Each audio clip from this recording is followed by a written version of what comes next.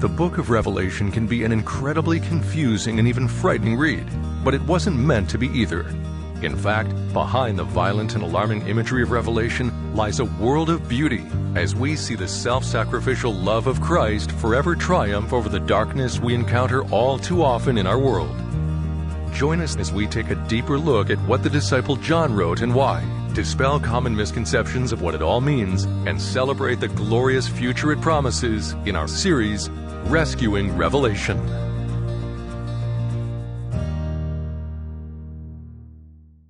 I love these Q&A times. To me, it's on the one hand just fun. It's fun just kind of responding to questions that are there. I think it's one of the best ways to learn is to just have people ask the questions and pull it out of you. I appreciate an environment like Woodland Hills where we really believe that we're called, like Jesus said, worship the Lord thy God with all your heart, all your mind, all your body, all your soul. And so our whole being, including our mind, is to be given over to worshiping God. And the mind is meant to think and to reason and to process things and to discern and to seek and discover and to question. And so I think it's an act of God when we are questioning things. I know a lot of places don't teach that, but it is. We can't just assume that we believe all the truth. No, we've got to question things and explore things.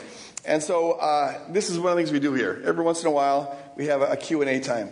We're okay with disagreements here. This isn't a place where everyone's got to have groupthink. I'm always paranoid of groupthink, frankly. There should be diversity of thoughts and diversity of perspectives. As long as everyone agrees that in the end I'm right, and I'm fine with it. So that's just kind of the parameters of this. But on this particular topic, this is, well, I'll tell you frankly that I'm a lot more confident of what I don't believe than what I do believe. So questions about what I believe in particular, I'll tell you what I don't believe, but I am really pretty foggy on the details of what I do believe. But I hope you're okay with that. If not, burn me as a heretic. Burn him too, because he's pretty foggy too. So. I think topics like these, it's good to remind ourselves as we enter into discussion for the next 45 minutes on a topic that has, for the last 2,000 years, caused a lot of dissension and controversy and debate. Say a lot more heat than light in this whole thing. It's good to remind ourselves where we find our center, where we find our okayness, right? And put up on the screen here, we've talked about this numerous times. Greg's reminded us frequently that when it comes to beliefs, what we believe in the Christian faith, that as long as we keep Jesus at the center, and that everything after that comes out of the scripture that Jesus pointed to, but to remember that there's concentric circles in terms of the importance of various beliefs. For so many people, it's almost like they have a box of beliefs in their head, and if you disagree with any one of their beliefs, there's like everything's at stake now. It's pretty clear in Scripture that there's some core sort of pillar elements to things, what C.S. Lewis called mere Christianity. The basics, what we call dogma. But after you get out of that sort of center sort of place, things start to become more debated, more diverse. Denominations start disagreeing, certainly in the doctrinal area. Important stuff, but Christians disagree on that stuff. When you get to opinions, you're at the very outer layer, and a lot of the disagreements of the things we're talking about this morning, end time stuff, tend to fall in that opinion layer thing. And I mean, that's the point at which you might end up disagreeing with your best friend or your senior pastor. I mean, Greg and I disagree on some things, certainly at the opinion level, and I will go to my death defending his right to be wrong on all that stuff. So let's do this with Jesus at the center and listen and learn together. All right. All right. Great. Your first question is, I appreciate your clarity on the use of hyperbolic speech in Scripture and how it was common in the first century. But what about John 3:16, for God so loved the world? I need to be reassured that this is not hyperbolic. Good question. Very good question. It's true that Semitic people use hyperbole a lot. Still do. If you go over to the Mediterranean world, make an offer on something someone's selling, and they might go, "That's the most absurd offer ever seen in the history of humankind." And it just means, no way, you got to do better than that. So you bargain with them. But it's very hyperbolic. But it's important to be able to distinguish what is and is not hyperbolic. And to do that, I would think ask two questions at least. One is is what the person's saying, is it literally impossible? If you take it literally, is it even a possibility? And or, number two, do you have other reasons for thinking that it's not meant to be taken literal? Or that it is meant to be taken literal? Now, look at other considerations. And so, in the case of God so loved the world, there's no reason to think that is all hyperbolic. Because you have throughout the Bible, especially most intensely in the New Testament, it says God is love. Over and over again, we see that played out. And love is demonstrated through the cross. And so there's no reason to think there that the author is stating, like God only loves part of the world, or he loves a lot of people, but you're going to say he loves everybody. No, we've got every reason in the world to believe that God created every person out of his love for the purpose of participating in his love, and that Jesus died on the cross for the sins of the whole world. It says that's not hyperbolic. He's saying no, this is an all-inclusive God and all-inclusive love, and so we have every reason to think that that's literal. Amen. All right, your next question.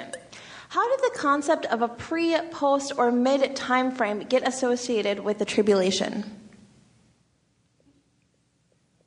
Can you repeat the question? The question is, how did the concept of a pre, post, or mid time frame get associated with the tribulation? So what's the history behind pre-trib, post-trib, mid-trib? Sure, okay.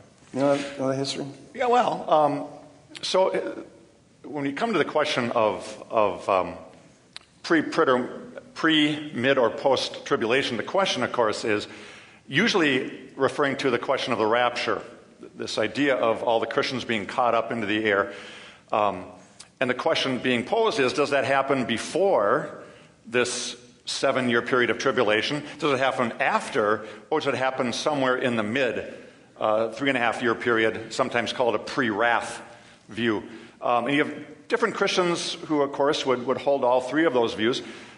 Historically, for the first 1,700 years of church history, so for most of church history, the ideas of a pre- or mid-trib rapture weren't even on the table yet, because that idea didn't really come into play until, I think, 1820s, late 1820s. The idea of a rapture. The rapture it's idea. It's a new concept. Yeah. So until the 1820s, with John Nelson Darby and Edward Irving and some people in that century, for the first 700 years, at least as far as we can tell from all the Christian writings we have, Christians assumed that they would be going through the difficulties, just like the first century church went through the difficulties of being martyred and thrown to lions and all the things that happened to them, that God takes you through that and preserves you in the midst of that, not ejecting you out of it. But again, since the last 150 years, this idea of the rapture has come into play with some circles of Christians, and now the question is, well, when then does that happen? Do we escape all of the tribulation? Do we escape only part of it? Or do we go through it? So it's a little bit of the history. In fact, when America was founded, some folks don't know this, but the Puritans, and a good percentage of Christians throughout history, thought that the next thing to happen would be the millennium. And some took that literally for 1,000 years, some took that figuratively, but they thought the millennium would be the next thing. There might be some tribulation before that, but they expected to usher in the millennium. And America, at least from the Puritan perspective, not from the secular folks' perspective, but from the Puritans, they thought this was going to bring in that America would be like the New Jerusalem in the millennial period. I remember reading from Jonathan Edwards that they had invented this new compass. And he goes on and on about how this new compass is going to help bring all these people to America. And this will be then, this is where the millennium will be carried out. That's why they put so many major cities have new before them. New York was going to be like the New York. And New Hampshire is the New Hampshire. And they're all cities that were in England, but they thought England, they're way behind. America is where it's all going to happen. It's such a different eschatology than most folks today have. Perfect. Your next question. Can you please explain the description of Jesus in the first chapter of Revelation? Why is it that he stands among 7 golden lampstands, is dressed in a robe with a golden sash, has hair that's white like wool, has eyes like a blazing fire, has feet like bronze glowing in a furnace, has a voice that has the sound of rushing waters, has a sword coming out of his mouth, and has a face that is shining brilliant as the sun? Yeah. I'll say 2 things. One is, when you're dealing with images in the book of Revelation, The main point is the overall picture, with the overall impression it makes. And remember, apocalyptic literature is about shock and awe. And so the images are to shock you, to overwhelm you, to just put you in awe. And so the main point of this is that this is a really majestic, brilliant, bright, and somewhat ominous Jesus here. Now, many times, the particular details have a symbolic meaning as well. And in this case, that's true because John goes on to tell us what some of these symbols were. He tells us that the lampstand, it was one lampstand, but it had 7 branches on it, 7 candles on it, and that represented the church. 7 meaning complete, so this is the complete church. It's one church and yet has many different expressions. And Jesus is holding on to it, and showing that the church is preserved by him. And then the cloth he's wearing, this robe, that was the robe of a judge. It has a sash around it. It goes down to the ground. His hair is white as wool. That is found in the book of Daniel. The Son of Man has this shining white hair. It was a sign of wisdom. In Proverbs, it tells us that those who are gray, they wear their wisdom. And so this is a wise judge. And his eyes are on fire, whatever that looks like. But it's I think, saying that he has piercing eyesight.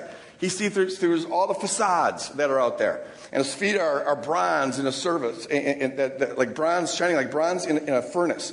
And that also comes out of the book of Daniel. And that was, in Daniel, it represents this judgment. He's wearing it on his feet, so he's like marching towards this very ominous judgment. He's come to bring judgment on the world. And was there any other part of that I'm missing? I think sword out of his mouth. Oh, sword out of his mouth. You find that a number of times in Revelation. And that's the way he fights, and we saw this throughout the whole series, is by speaking truth, speaking the word of God. And sharper than any two-edged sword. So he cuts between deception and truth and slays all deception and all lies and everything that oppresses human beings. He doesn't literally slay people. You wouldn't do that with a sword coming out of your mouth. He frees people by slaying lies. There you go. All right, next question. Even though we don't know when the end will come, when the end time does come, what will happen to those who are not Christians but who still believe in God? I'm taking the last two. It's your turn. Give me a break. Softball question. All right. So the question of the final judgment is it's an ominous and serious question that Jesus, from the Gospels through to really the Revelation, there's this idea that things will end and all will be given an account of, and things will be wrapped up. What seems pretty clear, however, is that that's a decision, that's a prerogative that God alone holds, and that Jesus comes as the judge. Jesus is the only one who's qualified to make those final judgments of people's because his eyes are like destinies. fire. He sees truth. We don't. Yeah. And so I think two things to think about here from our perspective. One is, we're not the judge, he is. Jesus constantly reminding us not to judge lest you be judged, right? So that's not our job, that's Jesus' job. But secondly, in Matthew 25, I think this is important to remember. When Jesus talks about that final judgment in Matthew 25, what he emphasizes there, the whole last half of chapter 25, is that at the final judgment, a lot of people are going to be surprised. A lot of people who thought they were in aren't quite as in as they thought they were. And a lot of people will actually say to Jesus, I didn't even know you. He says, yes, you did. And then reframes the issue as that they reached out to other human beings and that Jesus counted that as reaching out to him. And so there's a lot of surprise on the last day. So don't judge. Realize Jesus can do it and is going to do it perfectly. But all of us, I think that word of Matthew 25 is everyone pay attention to your own life, not being worried about others, and realize that God's judgment, his mercy, his grace is wide-ranging and has surprising ways of meeting people where they're at. A lot of his parables are called reversal parables. It's because he turns an answer that everyone thought they knew on its head. And almost all of the warnings that Jesus gives are to people who assume that they're insiders. And they end up saying, those who thought they were insiders end up being on the outside, and those who thought they were outsiders end up being on the inside. So the takeaway on that is never get cocky, never think you belong to the Holy Club, never think that everyone who disagrees with you or doesn't believe the way you believe is going to be lost. No, rather assume a very humble attitude, and you are the worst of sinners, and your sin is a tree trunk compared to their little dust particle. It's the only way to be safe in the kingdom. Never get cocky. Don't think you know. Amen. Why is there so little focus on plants and trees when you focus on how the earth should be ruled? Don't plants deserve our care? That's a good question. Why don't we hear more about plants and trees, say compared to animals, with regard to earth care and to God's heart for creation? It could have something to do with the preaching bias here at Woodland Hills. Undoubtedly. I mean, Greg, we know, I love vegetables. Loves animals, and actually is a vegetarian and has made that clear. But I can speak. Tree-hugging liberal, yeah. I can speak from eyewitness testimony. I've seen Greg in his kitchen, and he is violent to vegetables and fruits. All right, slicing and dicing and mincing and sautéing. It's just so. And they never complain. They're okay with it. But here's the thing. Even if Greg doesn't have a heart for them, God seems to have a heart for plant life. You look at the garden scene, right? And one of the most rich descriptions in the garden is of the plant life and the trees. And you end up with these two trees at the center of the garden that sort of define what humans will do. The tree of life, tree of knowledge of good and evil.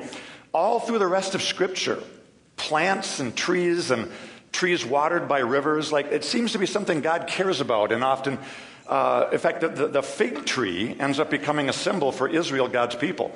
So frequently God in the Scriptures are bringing plant life into the picture. And even when you look at the very end of when God wraps up the book of Revelation, there's the tree of life again reappearing. It was in the garden. It's now in the new heavens and new earth. Leaves of the trees for the healing of the nations. So once again, this theme of plant life is important. I even find it interesting. I think it's Deuteronomy 20, I believe. 22. 22? Yeah. 20. Oh, sorry, 22. Deuteronomy 20, verse 19. Okay. There's this law that where God says to Israel, when you're coming against a city and laying siege to it in war, don't cut down the trees that surround the city. You can eat of their fruit, but don't cut them down, because basically saying they're not your enemies. So God actually in the law protecting or calling his people to protect the trees of enemy territory. So I think which was the ancient Near Eastern context significant because Assyria and Babylon they held to a scorched earth policy. When you go in, you destroy everything, just raze it to the ground. And God said, preserve the trees. They didn't do anything wrong. When I say that our first commission was to rule the earth and the animal kingdom, by earth I mean everything else other than the animals. And so you find that right in Genesis. Have dominion over the plants and the vegetation. He specifies all of it. It does say in verse 30 that he's given the vegetation for food. That's if we didn't eat that, we would starve. But everything originally was vegetarian. They weren't supposed to be eating each other. Before the fall, they were to just live off the fruit, the trees of the fruits and shrubs and all that stuff. But I remember that, and I mentioned this last week or the week before, that to have dominion, and you find this in the book of Revelation, we're to do it in the lamb-like way. The whole point of Revelation is that it's a secret about his character as revealed by how he rules and by how he wins. And he does it not by slaughtering, but by serving. He's a sacrificial lamb. And we're going to be reigning with the lamb. And so to reign over the earth and the animal kingdom does not mean that we exploit it or have dominion over it like in a tyrannical way. But we are servant leaders. We're to take care of it. And when we do that, it blesses us back. And that's kind of God's ecosystem policy, but not to lord over it in an abusive way. What is the difference between the first and the second coming of Christ? One comes first and the other one comes second. The purpose for the first coming was to inaugurate the kingdom, to plant the mustard seed. And the purpose for the second coming is to really harvest it, to bring it to completion. So it was planted with his ministry, life, death, and resurrection. And now when he comes back, he's going to bring closure to the whole thing. It's been in this process of being in the war that's described in the book of Revelation. It's been in that war throughout history, but there'll come a point where he'll come back, and now it's time to bring closure to everything, to manifest all that is true, and everything that's consistent with that kingdom, with his lamb-like character, I think will be purified, and everything that's not will be burned up. The only thing I'd add is the idea of a two-stage coming of Messiah was not something that the Jews expected. What they envisioned, near as we can tell, the Second Temple period, the end of the Old Testament and on into the New Testament period, that the Jews were expecting a single coming of a victorious, politically powerful, militarily a guy who's going to come and really clean house, right? Get rid of all of Israel's enemies and set up a throne. And so the last thing that the Jewish nation expected was a Messiah who would come and actually look like they were being defeated by the very enemies they were supposed to destroy on a cross. And so what it says to me, and I think to us as Christians, is the way that God comes as Messiah, the way he does warfare, is not the way that people expect kings and rulers and military leaders to do it, but he comes and actually, in a very much of a reversal of that expectation, comes and first bleeds and dies, and that's where his victory lies. And that's the unique dimension of Jesus as Messiah that really blew apart the categories of Jews of that day and time. And that's the whole point of Revelation. Once again, with the scroll is that it's the lamb, the sacrificial lamb, that rules, and he rules in a lamb-like way, and he wins in a lamb-like way. And no one saw that coming. It's so revolutionary that most Christians to this day don't get it. We still rely on Babylon power. We think Babylon power wins. That we think that was just a temporary thing. Oh, Jesus had to suffer. But now that he did that, we can now just kind of use the same power as Babylon and conquer and all that stuff. But the whole point of Revelation, and this is consistent with everything else we read in the New Testament, is that no, he laid down an example that we're to follow. This is how we are to rule. This is how we are to win.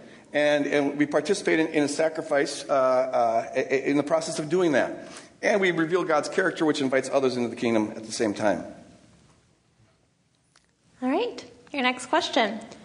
When I was 12, I asked my pastor if my dog, whom we had just cremated, would be in heaven. He said no, and I gave up on God, the church, and everything else for over 20 years. I'm just beginning to give it another try, but I need to know what Woodland Hills thinks will happen to the animals that we love. They go to hell, sorry. Especially cats. They're gone. No, let me answer that. I have far more than you would probably guess confronted people who are traumatized by pastors giving that kind of answer. They love their pets and then wanted to know, will they ever see them again? And they got a no for an answer. And it caused them to lose their faith or to hate God or whatever. And there's a long tradition about that where in the church that does come out of the Bible, it comes out of other traditions that the church incorporated, where they think that only humans matter to God and only humans have souls, and so nothing else really matters. Everything else is just a prop. And so animals were seen as just sort of being part of the world's furniture. They're kind of cute and fuzzy, or they're dangerous, whatever, but they're just part of this world. But then they'll all be left behind, and then heaven will just be people. And there is nothing in the Bible that remotely suggests that. Now, I don't know the individual fate of all animals, but I do know that if heaven would be less of heaven for your pet not being there, then you must imagine heaven with your pet being there, because everything the Bible says is that it's better than we can possibly imagine. Not worse than we do imagine, but however good you imagine it, it's better than that. And then there's all these passages that talk about animals in the kingdom. Lion laying down with the lamb, and the child praying with the cobra, and the bear shall lead the whatever. And so we've got every reason to think that there'll be plenty of animals there. They'll be redeemed, just like we'll be redeemed, and the earth will be redeemed. If you love your animal, I think my little Max is going to be in heaven. When I envision heaven, my little dog's got to be there. I'd miss him if he wasn't there. My wife would go crazy if he wasn't there. So Jesus, resurrect my dog. Beyond that, I don't know.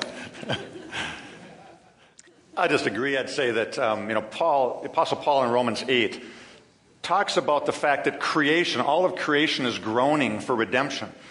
And so frequently, as Greg mentioned, when you talk to Christians today, a lot of times you get inside of our heads on what we imagine heaven to be. It sounds a whole lot more like what Plato said about the world of the forms than what the Bible says about this new heavens and new earth where God redeems all of creation. And part of creation, of course, is from the beginning animal life. And so it'd be very strange if God is redeeming creation, all of creation, and then leaves the animals out of it. And so I'm with Greg on this. Especially because you have all these passages about God loving these animals. Yeah. You know, he's groaning over this prospect of judging Nineveh because he says, among other things, it's got so many animals there. He loves the animal kingdom. And so God doesn't give up on stuff he loves. He redeems it. Okay, your next question. Could the verse that says the sun and the moon will be darkened be a reference to an eclipse? No. What kind of eclipse would darken both at the same time? You couldn't have that.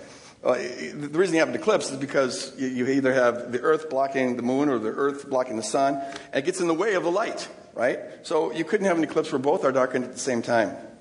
And the thing is we know from just examining other apocalyptic literature and the Old Testament. I mean, it has at least 13 times the sun and moon going dark and the stars falling from the sky and all this other kind of stuff.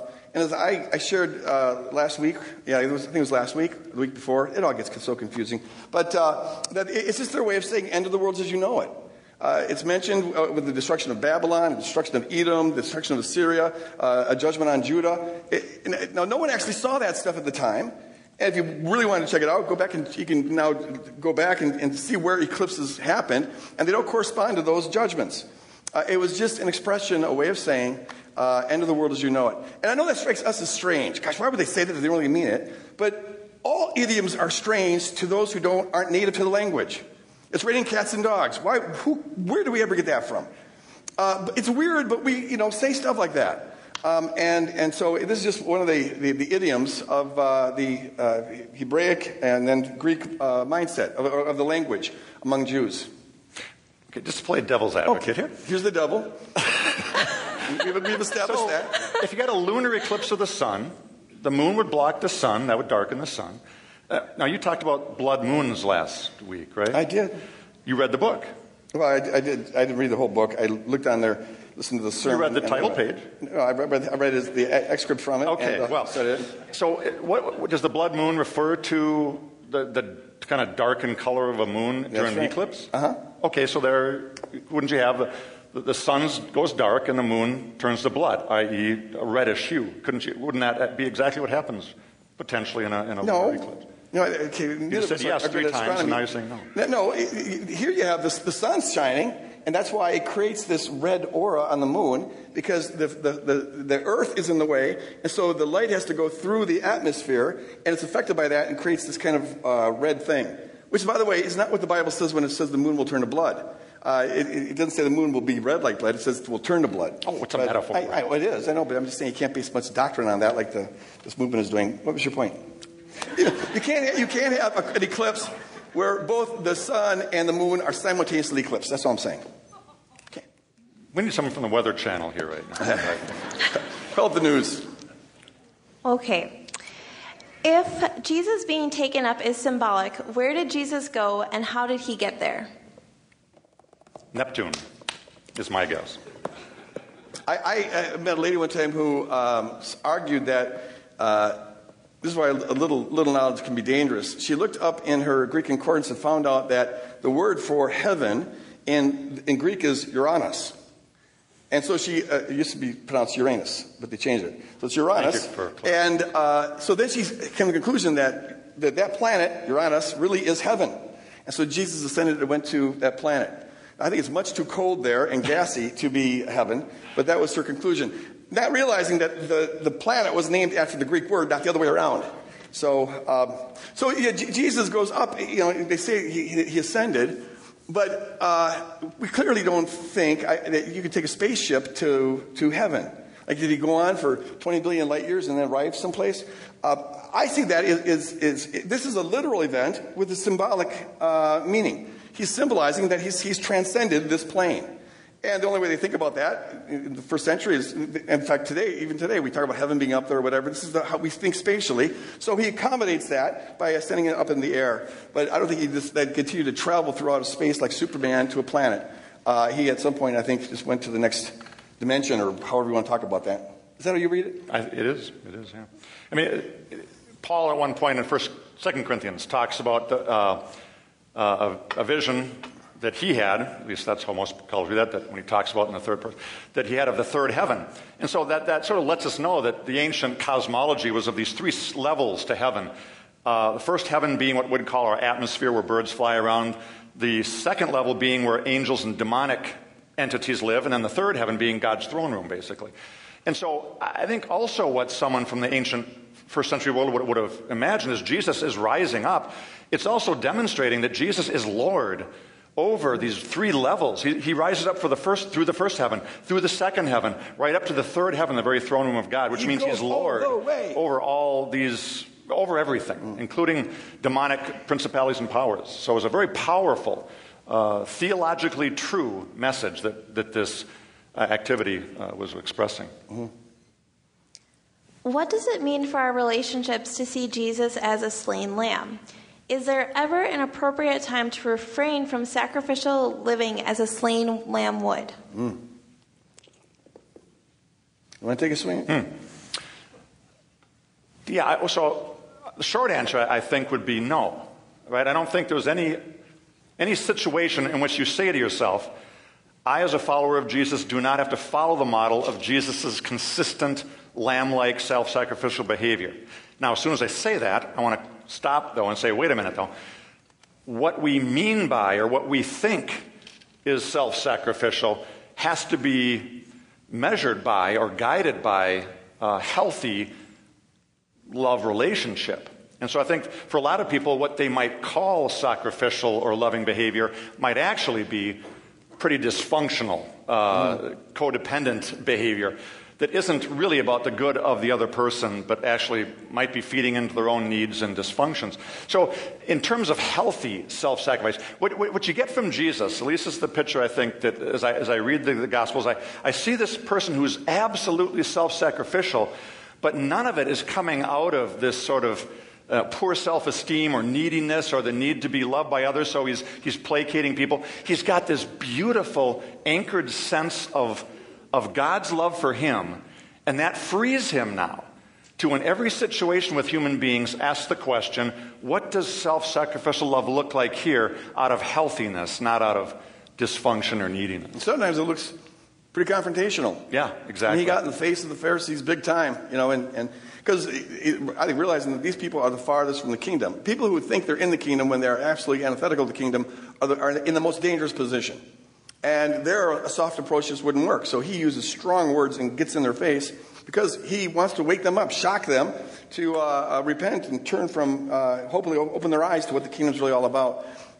And it is self-sacrificial, I think, when he tells the rich young ruler, realizing this guy has got this stronghold on his life, he goes, okay, if you want to follow me, go sell everything, give it to the poor. And then he lets the guy walk away. And Jesus was sad. He just sacrificed this relationship. But sometimes that's what you've got to do. You lay down, you implore with the person to change. If they don't, love sometimes has to walk away. And let the consequences of that play itself out. So when the Bible says love your neighbor as yourself. And so I tell people who are in abusive relationships, because whenever they hear the self-sacrificial talk, they worry that I'm saying that you should stay in a relationship in which you're being sacrificed. And that's not at all what it's saying. If the treatment you're getting is radically different from the worth that you actually have, you've got to love yourself and stand up to that. And get others involved in it too. And lay down, the boundaries that are here. Here's the kind of treatment and the kind of language and the kind of behavior that is going to have to happen if this relationship is going to work. And sometimes it's not healthy to let this person think that treating you in abusive ways is the way is legitimate. And it's not good for you to be living in a condition where your worth is being undermined all the time. So sometimes love gets big, gets strong, and sometimes it even walks away. I think one reason this is going to be difficult for us in our culture to find this balance is because we are all bred in an individualism that just distorts this. So, for example, I think for most of us in this culture, when we think about love, we think about two options. Either loving myself, take a relationship here between two people, either I love me or I love you.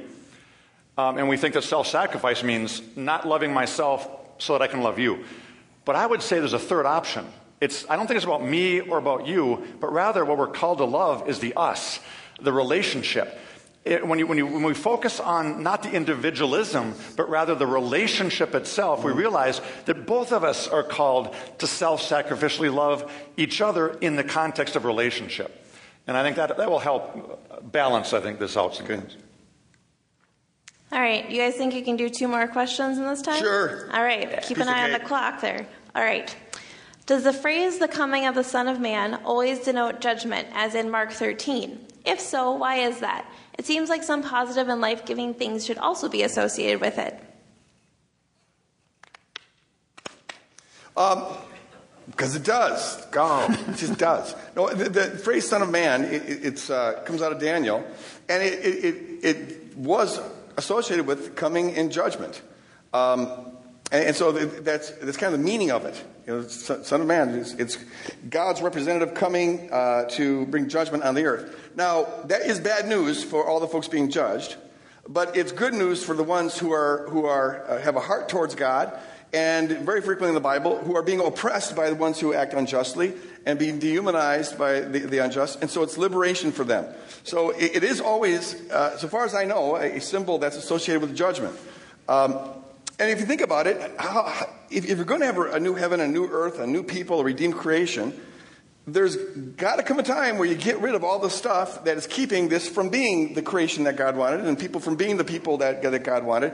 There has to be a cleanup time and a time of purification, and that will always be bad news to those who are the dross, that need to be burned away from the precious metal to make it all it can be.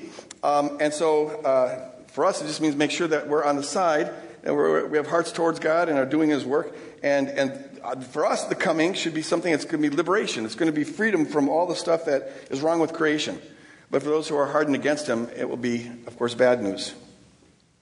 Yeah, I think it's important that in Scripture, every time judgment is mentioned, yes, there's a negative dimension to it, but the point of it is always to bring God's will, God's heart, God's righteousness, His justice, and that is all good and life-giving and affirmative. So it's always 2 sides to the coin with whenever judgment is involved. And to repeat something I said several weeks ago in this series, I personally don't believe that means God ever has to act violently. It seems to me that nonviolence is at the very center of Jesus' revelation of God and His will for us. It's rather the day of truth. And you find this metaphor repeated all the time. It should be the time when everything that's hidden in secret shall be exposed. It's the time when God shows up. We'll see Him face to face exactly as He is. And so the true God shows up, and our true character shows up. All masks are burned away with those fiery eyes of Jesus. Everything that's artificial, hypocritical is burned away. And so who we really are is revealed, and who God really is revealed. And that very presence is a purifying fire. It's a fire that purifies whatever is made of, Paul says, of gold or silver. Precious metals are refined by the fire, but wood, hay, or stubble is burned up by the fire. And so it's just the revelation of truth. And evil then burns up, self-implodes, in my humble opinion. Okay. So we are about to ask our last question, but before we do, I just want to thank all of you guys for being here and for your participation. You guys asked awesome questions. I also just want to remind you that we will be posting all of these online, and we're not repeating any questions. So if your question wasn't asked tonight, it might be asked tomorrow on Sunday. So your last question for tonight. Since I was a child, I've had anxiety about the future.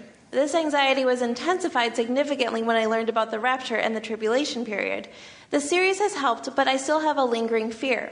The future seems gloomy. How do you overcome your anxiety about the future? Go ahead. Very good question. I have, in the series, talked to about a dozen people who were... for whom this rapture idea, and it just caused permanent anxiety and or depression. And some of the folks were very liberated by having the kind of reframe that we offered. But this person, I think, has so been damaged by that, and so has this lingering anxiety and depression about the future. Here's what I'd say is this.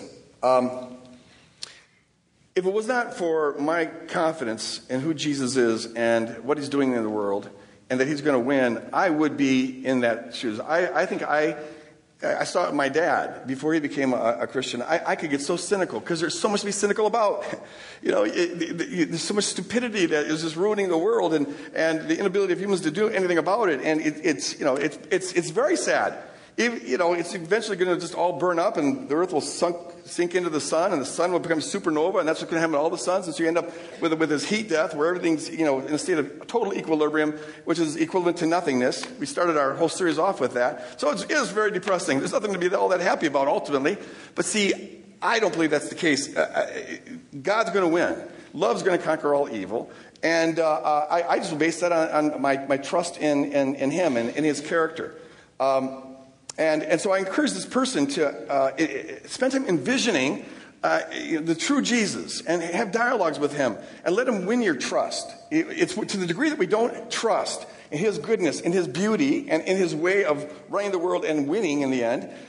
It's when we don't trust that we fall into depression and anxiety and worry, and then we begin to take matters into our own hands. That's why we think it's justified killing somebody to preserve our own life, is because we suspect maybe this is the only life we've got. But if we can just trust him, the more we can trust him, the more we are empowered to live the way he's called us to live. And that is to be like the birds of the air and the lilies of the field. They're here one day and they're gone the next day, and they don't give a rip. And that's what Jesus is saying. Why worry about the hairs on your head? You can't add one by worrying about it, or add one day to your life by worrying about it. So he's saying, be carefree. Trust the Father who gives you all that you need. And when you die, you die. But that's not bad news for you. That's just the beginning of the good news. Spend time with him and let him win your trust. All right, ready for your first question? Bring it on. Bring it on. All right. Your first question is, what is the meaning of 666? That's 666. Right out of the gate. This goes right for the... So,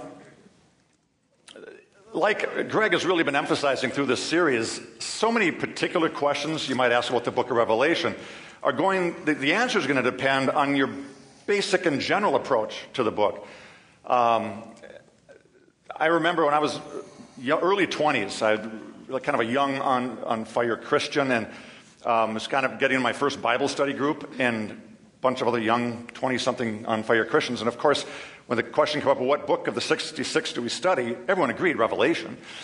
And so we dove into Revelation, and I think by the end of that, I was pretty certain what 666 was. Dude, it totally ends up Henry Kissinger. I know it. That was hard. And that's what we thought, I was too. convinced of that we for years. But then, I'm with Greg here on this. Anytime we come to a book of the Bible, we've got to ask the question, what would the original audience have thought? That's got to be our first question at least. Right? And so, as Greg really showed us through this series, there's a lot of things that a first century Jewish Christian audience would have thought when they hear things like, for example, a dragon or a beast coming up with 7 heads and 10 horns. In fact, the Revelation tells us, the 7 heads are the 7 mountains on which the woman sits. Now, in the ancient Roman world, the 7 hills of Rome was a pretty well-known thing. So it was a representation of the city of Rome. Also, you start realizing a lot of the imagery here has to do with first century Rome, its domination system of the empire, and this sort of thing.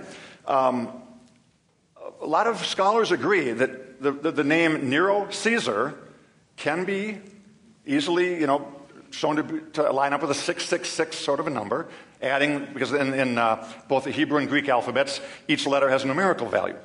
When you start thinking about that, it makes sense, because Nero is really the first Caesar, the first emperor who really persecuted Christianity in a pretty vicious way. I mean, this is the guy that Roman historians tell us took Christians, put them on sticks, tied them there, dipped them, poured oil on them, and lit them on fire alive for his garden parties. This guy was a bloodthirsty guy, right? And so probably when this book is being written, 90s, 100s of the first century, another emperor is coming up, Domitian, who's acting very similarly to Nero in that he's calling himself Lord and God. He's starting a persecution of Christians. And so it just makes sense that in their cultural context, the one who is anti-Christ is the emperor who is persecuting the very people of God that are the followers of Christ. It seems to me likely. It's interesting that Domitian, the numerical value of Domitian Caesar is 616, and we find in early manuscripts that some of the early manuscripts of Revelation don't have 666; they have 616. And I think 666 is probably the more original, but it shows that they're thinking about an emperor there. But it also, as with many of the symbols in Revelation, it has a particular application, but also it talks about a principle that applies at all times and all places. 6 in apocalyptic literature was sometimes used for the number of humanity. We were created on the 6th day. We're just below 7, which was the sign of perfection and applied to God.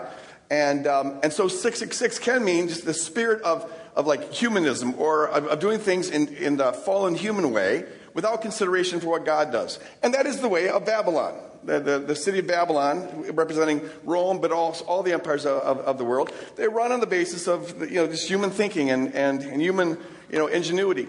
The mark of the beast is on the forehead and on the wrists or the hands. And there's some talk about what exactly that means, but I think at least one application of it is that the empire, the fallen empire, tries to control our thoughts and tries to control our work. And so the economy is run through it, and we're all indoctrinated with it. And so we get that mark. A mark is a sign that they own you. You're owned by so when our thinking is conformed to the pattern of this world, we're owned by it and sold over to it. It wasn't a literal thing, but it was a figurative way of saying our thoughts and our work are up in the empire. All right, your next question. If our physical bodies are going to be resurrected, is there any theological reason for avoiding cremation or organ donation? It'd be weird if somebody had a raptured kidney, and the guy got raptured, and they didn't get raptured. I'm thinking if the rapture was literal, all of a sudden, the kidney pops out of him. That'd be bad. That'd really be bad. Yeah. Be careful who you take organs from. It's really the cremation question is an interesting one. A lot of discussion among Christians on the question, well, underground burial or cremation, kind of the two options today. What's interesting is, on that question at least, the Bible doesn't give any explicit teaching on this topic. So some people have said, well, let's just do the kind of thing that would have been done by Jesus in his day. The interesting thing there is the thing that was done by the Jews in the time of Jesus' day is an option we don't have today, which is above ground burial in 2 different stages. In Jesus' time, for about a 200-year period there in ancient Judaism, you would have the initial stage where you put a body in an above-ground tomb wrapped sort of in a mummy style. Then you let it sit there for about a year until the flesh decomposes, and then at the end of that year, the oldest son would come, usually, and take the bones and put them in an ossuary, a limestone box, and then that would be the second stage of the burial. That's not an option for us today, for most of us. And so the 2 options we talk about aren't even things that were done in Jesus' day. So where do you go on this, Greg? Well, Genesis says, dust you are and to dust you shall return. Who cares about how quick it goes? We would never turn to dust. The folks who died 5,000 years ago are already there. They're virtually cremated. I don't think it's a challenge for God to resurrect our bodies, however decomposed we are. And so, personally, I'd go with the cremation thing. Just speed up the process, get it over with. Why decay in the ground for thousands of years before you get there? If it turns out to be thousands of years. But that's just my opinion. Just personal. So I think it's personal conscience? Yeah, I think it's a matter of personal conscience. If it bothers you, don't do it. But it's less expensive if you get cremated. Honestly, people spend thousands of dollars on these coffins to preserve the body. Why? You could use that money elsewhere. They don't care anymore. I would be comfortable. Oh. Okay. The worms are going to get you one way or another. Okay. Move on. Your next question is, why at judgment will some people go to hell if God is loving and nonviolent? Yeah, Greg. Well, yeah, Greg. My buddy. I've tried to sprinkle this in the series on Revelation and several sermons before that. But as I see it, the basic concept of sin in the Bible is sin is related to punishment in an organic way. It's not something imposed from without.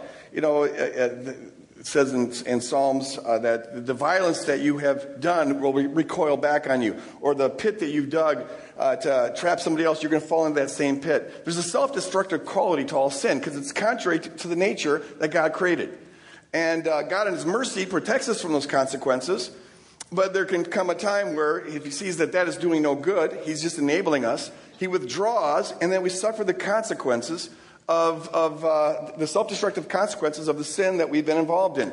And so, James says that, he uses the birth analogy, that, it starts with temptation, and once temptation is conceived, sin, then we cave into it, and the end of it is death. So death is related to sin the way giving birth is related to getting pregnant. It's a natural cause and effect thing. And the final judgment day, I just see as a time of truth. God just, all things that were secret are made known. Everything that was hidden is brought out into the light. And the true God shows up, and the true us shows up. And whatever's consistent with that is refined and enters into the kingdom. And whatever's not is like the wood and hay and straw that is destroyed by the fire. So it's not so much God sending people to hell as a matter of stopping, withdrawing his protecting of them from the consequences that are already hell. Hell is just a natural consequence of going down a certain kind of a road. I don't think it's a prison that's imposed from without. And it's a really important point to remember. I think C.S. Lewis put it well when he said, hell is locked from the inside. We often get this idea that whatever hell is that whoever is there wishes they could be with God in heaven. But there's no indication of that. To be with God in heaven is to love God, love others, and worship God. And that's the one thing that someone who absolutely resists self-sacrificial love and turns inward to self would never want to do. And so it's interesting, the word for hell, Gehenna, in the Greek, was the name for the garbage dump outside the city of Jerusalem. It just sort of is what could have been human and refused to become fully human. That's the only place left for it. Luther said that hell is being in the presence of God in an unredeemed state, which is, I think, a pretty profound statement. And then, of course, there's the disagreement about is hell something that you suffer eternally, you consciously suffer eternally, or is it something that it destroys you eternally so that there's no second chance? It's eternal in consequence or eternal in duration. And I'm inclined towards the view that it's eternal in consequence, not in duration. But it is terrible either way. All right, your next question. What would you say is the practical teaching found in Revelation for the present-day church? Don't conform to the empire. Don't conform to the Babylon's way of power. Yep. Follow the Lamb wherever he goes. Rely on Lamb-like self-sacrificial power in all that you do. Be watchful, be ready. It's very hard for us to notice the water we swim in. The ways of the empire are all around us. It's in the air that we breathe. And the default will be to conform to it, so we have to be very intentional at not conforming so that we can put on display the unique, lovely character of the Lamb who rules the world and wins in the end through its self-sacrificial love rather than through domination. That's in a nutshell. That is nice. Dude. Revelation 19 says that one of the final things John sees is the bride who's made herself ready. The bride being us, the body. And he says at one point that he's seeing this bride and she's adorned with her wedding dress. Linen, bright and clean, he says. And he says he notices what the linen was actually made of was, it says, the righteous acts of the saints is the way it's interpreted a lot. But if you put that in covenant relationship language, love language, it really means that the dress, our wedding dress, is our relationships. It's our agape relationships that we've knit together. And really, that's all we take with us, is the love that we've poured out towards God and towards each other. And that becomes what adorns us as his bride. And so... And in the ancient Jewish system of marriage, that betrothal period was all important. That would be the year that the bride would get her dress ready. That's where we're at. We're the betrothed bride of Christ. And the one thing we should be paying attention to is our relationships with God, each other, ourselves, and creation, the four directions of love. Because that's the gift of the bridal dress we give to our groom. That's pretty practical. Okay. What happens to everyone who dies before the resurrected earth comes into being? Are they waiting somewhere? Oh, yeah. The waiting room. What's your view of that? Well, so I'm with N.T. Wright on this one. N.T. Wright says we got to talk about two things in terms of after-death existence. We have to talk about life after death, and then we have to talk about life after death. In other words, there's a state of existence after we die. So if I were to die today, there'd be some state of existence. But that isn't the final state. There's a state of existence between our current death and the final resurrection. But then when the final resurrection comes and the fullness of the new heavens and the new earth, that's what we should be talking about when we talk about heaven or the new heavens, the new earth. And so, this idea that wherever someone goes immediately after death, that isn't the final resting place. Because remember, wherever they go, the body gets buried and either cremated or in the ground, wherever you do with it. They're not united with their body yet. There will come a day when we get our bodies back. When the body is redeemed, when the whole creation is redeemed, that is the new heavens and new earth. But I personally hold that there is a conscious state of existence, disembodied, for those who are. Paul says, to be absent from the body is to be present with the Lord. And so, there are folks who hold to the view that when you die, there's nothing there. You don't exist until God raises you again at the end. And there were some Jews in the first century who believed that. They had the same kind of disagreements that people have today.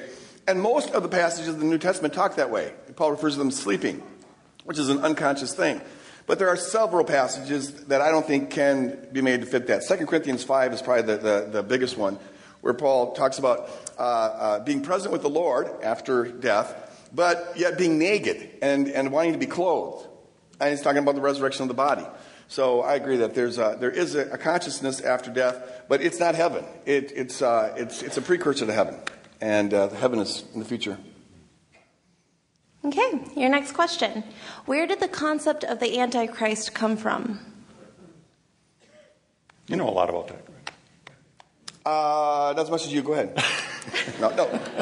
Well, Paul is the first one to talk about it, and John talks about it. In fact, he says that there are many antichrists. It just means that there someone or a spirit or a tendency of the culture that is anti-Christ. Now, the idea of there being a singular antichrist coming at the end of the age, that arises out of the book of Revelation when people interpret it futuristically. And that's what leads to all the speculation on who the Antichrist is and all that. So that originated from the futuristic reading of the book of Revelation. A really interesting book to read, if you ever get around to it, it's called The Last Days Are Here Again. I forget who the author is, but he traces the history of this kind of thinking, especially over the last few centuries. And you'd be amazed at all the different people that have been tagged as the Antichrist in the last 200 years. It's just been 150 years. It's been pretty interesting. Mussolini, Hitler, I mean, just all sorts of stuff. Napoleon. Anything to add? Anything to add? Absolutely nothing. Okay, I just wanted to make sure. Okay, your next question. With so many various views on end times theology, how do we lovingly interact with those with opposing views? Is it even worthwhile? Beat him up. Just kidding. Non-violent Greg here. That's kidding. What would you say? Yeah, I mean, I guess I'd reiterate kind of what I started out with is that, you know, God, when he decided to inspire a book, a collection of books really, could have done it in any form he wanted to. He could have, you know, thought up something like, Karl Barth's Church Dogmatics, you know, this many books on a shelf that just get into the details of so many things. What God inspired was largely, if you look at the Bible, it's mostly a narrative. When you do narrative, story sort of form, there's a lot of room for interpretation, and not surprisingly, through church history, a lot of debate. It's almost like the kind of book God inspired demands that a community who comes around that book as its scriptures lovingly and humbly discusses and listens and pushes and challenges. It's almost like to do this book together as a community is going to force us to grow in love, in listening, in humility. And so I think it's always worth having these conversations. I think it's always worth remembering before we have them to come in with power under, with love and service, listening before speaking. There's a lot to learn in that regard. Paul says, the Apostle Paul says, whatever you do, do it in love. Yeah. 1 Corinthians 16, verse 4. And so whatever you do, theological debates or anything, do it in love, and love always looks like Calvary, and it always is coming under. I personally can't imagine a greater waste of time than arguing whether the rapture is pre-trib, mid-trib, post-trib, and all those things. It'd be like debating how you're going to die. Will you be in a car wreck? And if you are in a car wreck, will your head go through the window first? Or will you, be conscious before you crash the window, or lose consciousness before that? Or will you fly out the door? What is the point of that? And so I personally wouldn't engage on those kind of conversations. If anything, if there's an opportunity to show how many other important things there are to consider and how many other important things there are to do, and maybe to suggest that worrying about these sort of details is kind of close to divination, but you don't want to be too confrontational, because you can push buttons and buzzers and they can get all angry, and then no good will come of it. But in a loving way, just try to reorientate the discussion. And like Paul said, listen first so you know what they're saying, and then respond in a gentle way, but a way that maybe will help them get free from some of this obsession. And a lot depends on the person and the relationship you have with the person and how important this is to them. If this is their lifeline, this is what's keeping, if this is what they're really leaning on, you don't want to take it away. So you have to kind of know, have wisdom about how to treat each individual. I think it's helpful to remember, I think in Matthew 24, when Jesus has a whole discourse about things about the end and such, he ends that reminding people that when the end comes, it's going to be sort of like the days of Noah, he says, where people will just be eating and drinking and getting married. And in other words, it'll just sort of be like normal life. And then all of a sudden, like a thief in the night, it comes upon you. So his point is, be ready. It's less about do we know the details and more about our lives and our relationships, such that whenever it is coming, we're not going to be embarrassed by what Jesus finds us doing. Because you could die tonight. Yeah, the end of your world could happen tonight. Yeah. Okay, your next question. I was taught that the two witnesses who prophesy in Revelation 11 refer to Elijah and Moses, who will come back at the end. But you say that everything in Revelation is symbolic. So what does that symbolize? The best account I've heard of that, whenever you're reading the Revelation, always be thinking, is there anything that you find here that echoes something in the Old Testament? Because John is constantly drawing from the Old Testament. And there you have this whole thing about that every word should be established by 2 or 3 witnesses. And it's confirmed by 2 or 3 witnesses. And so the 2 or 3 witnesses become a way of saying, having established truth, unfalsifiable truth that can't be refuted. And so many scholars argue that this is John's way of referring to the church. It's the church that is the witness, and the community together bears witness to the Lamb and the ways of the Lamb, and that the Lamb overcomes the world and all of that. And the church gets martyred, like these 2 witnesses got martyred. That's a dominant theme you find throughout the book of Revelation. And that is their victory.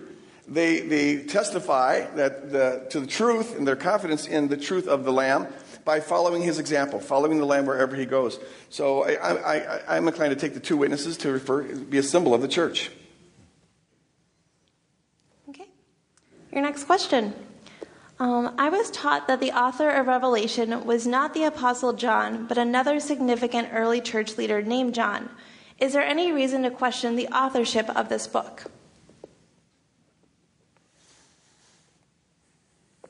You're the expert on Revelation.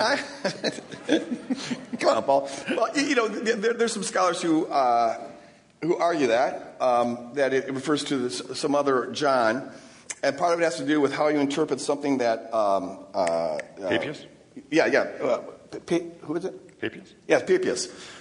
He refers to the 2 different Johns, and so there's some dispute about that. Personally, I don't think it matters. I take the book to be inspired, whether it was the Apostle John or a different John. It's in the canon, and it communicates to us a profound, beautiful truth. And so it doesn't matter to me, but I am inclined to think that it does refer to the Apostle John. If it was some other John, I think it would have. I mean, usually in apocalyptic literature, if they put a name on something, it is to if it was pseudonymous, a false name. It was to give that book that authority. And it wasn't like they were trying to be deceptive. It was just saying that this is in the spirit of this, kind of person. And so it'd be odd if an author would put a John on there who had no authority. It makes perfect sense if it really comes from John that he would, that he would have this canonized book. But why would they put a name on for a John who's a nobody? So I'm inclined to think it's the apostle. I incline that way as well. I think that there's an argument about this early second century Christian author named Papias, who talks about, he says that he tried to get all the information he could get about authorship of books and things like that of the Bible. And some interpret him as saying that there were this John the Apostle, one of the 12, and then this John the Elder, two different people. From what I've read, I think he was actually referring to just John the Apostle. So I'd be inclined to agree with Greg on this one. Okay. Your next question is, what do you say to Bonhoeffer's response to the Holocaust, where some evil does need to be eradicated aggressively? Do we let evil and death reign in all circumstances through loving our enemies? Do we let evil and death reign through loving our enemies? Loving our enemies is a good way to... No, never mind. Well, you wrote a book that related to... I think you mentioned Bonhoeffer once in a book. Yes. Yeah. You're the expert. Oh, boy, he really... Apparently I'm the expert at everything. Just don't ask me to change a tire or fix your car. I'm trapped here. I've been caught. Okay, there. Well, here's the thing. Bonhoeffer... First of all, there is some debate about whether Bonhoeffer had anything to do... According to most people, Bonhoeffer, who was a pacifist, decided towards the end of the Second World War that he had to participate in this bomb going off that was planning to kill Hitler. There's a recent biography that just came out that argued that, as a matter, he was part of the group that planned that, but he had nothing to do with the planning of it. So there's some dispute there. But let's say he did. The thing is that he repented. This wasn't done because of a just war policy or he decided to change his position. He felt that in the same way that Abraham was called to do a sin, kill his son, or at least, go down that road, so also he was called to do this, even though he thought it was wrong. And he repented of it. He just felt like it was something God called him to do. And so you can't base that on a kind of a just war policy. It's also interesting to know this, that while that looks like such a good solution, let's blow apart Hitler, and it seems very practical, Hitler's secretary did an interview some years after the war in which she talks about how that bomb going off, what happened is the bomb was placed by the spy right near Hitler, but a guard sat down, one of his guards, and bumped it, and so he moved it over just to a place so that when the bomb went off, the table actually protected Hitler. A bunch of other people got killed, but Hitler and the secretary and a few others were protected by this table. And she says that at that moment, Hitler was wavering in his commitment to exterminate the Jews because they needed to be fighting off the Russians, and they're being stretched very thin. But that bomb going off convinced him that what he was doing was providential, and that God was on his side because he was so miraculously protected. And so he actually upped his commitment to exterminating the Jews, even though it meant calling off resources from the frontier where they're fighting Russia and the Allies and stuff like that. So it backfired. And the point is, when you play the devil's poker, sometimes you lose very badly. But to say that, to say that we're called to love our enemies and swear off all violence is not to say that we're supposed to just let death and destruction reign. No, we do everything we can do, just not doing that. People think that the option is either do nothing or kill. But it's because we live in this kind of myth of redemptive violence that the first thing we go to is the gun, that we forget the million other options there are available to put a stop to things. It's like, think about it like this. Because I'm always asked this question, what if someone breaks into your house and is going to rape your wife? Well, here's the thing. Imagine that my son went crazy and broke into our house and was going to kill all of us. Now, I would want to put a stop to that, but my go-to wouldn't be get the gun. First of all, I don't have a gun, but wouldn't be to kill him because I love him. And so my love for him would open up a world of creative thinking about how I can put an end to this without killing him. Because I love him as much as I love my wife and my kids and all that, my other kids. And so we're called to love, and not just as a rule, but to genuinely love even the folks that are caught up in evil. And the commitment to not kill opens up all sorts of options that we otherwise wouldn't think of if our immediate go-to was, oh, got to kill him. Just chew on it. Think about it. Anything to add? Okay. I guess I am the expert then. You spoke a lot about divination during this series. Could it be assumed that divination was the original sin of the world?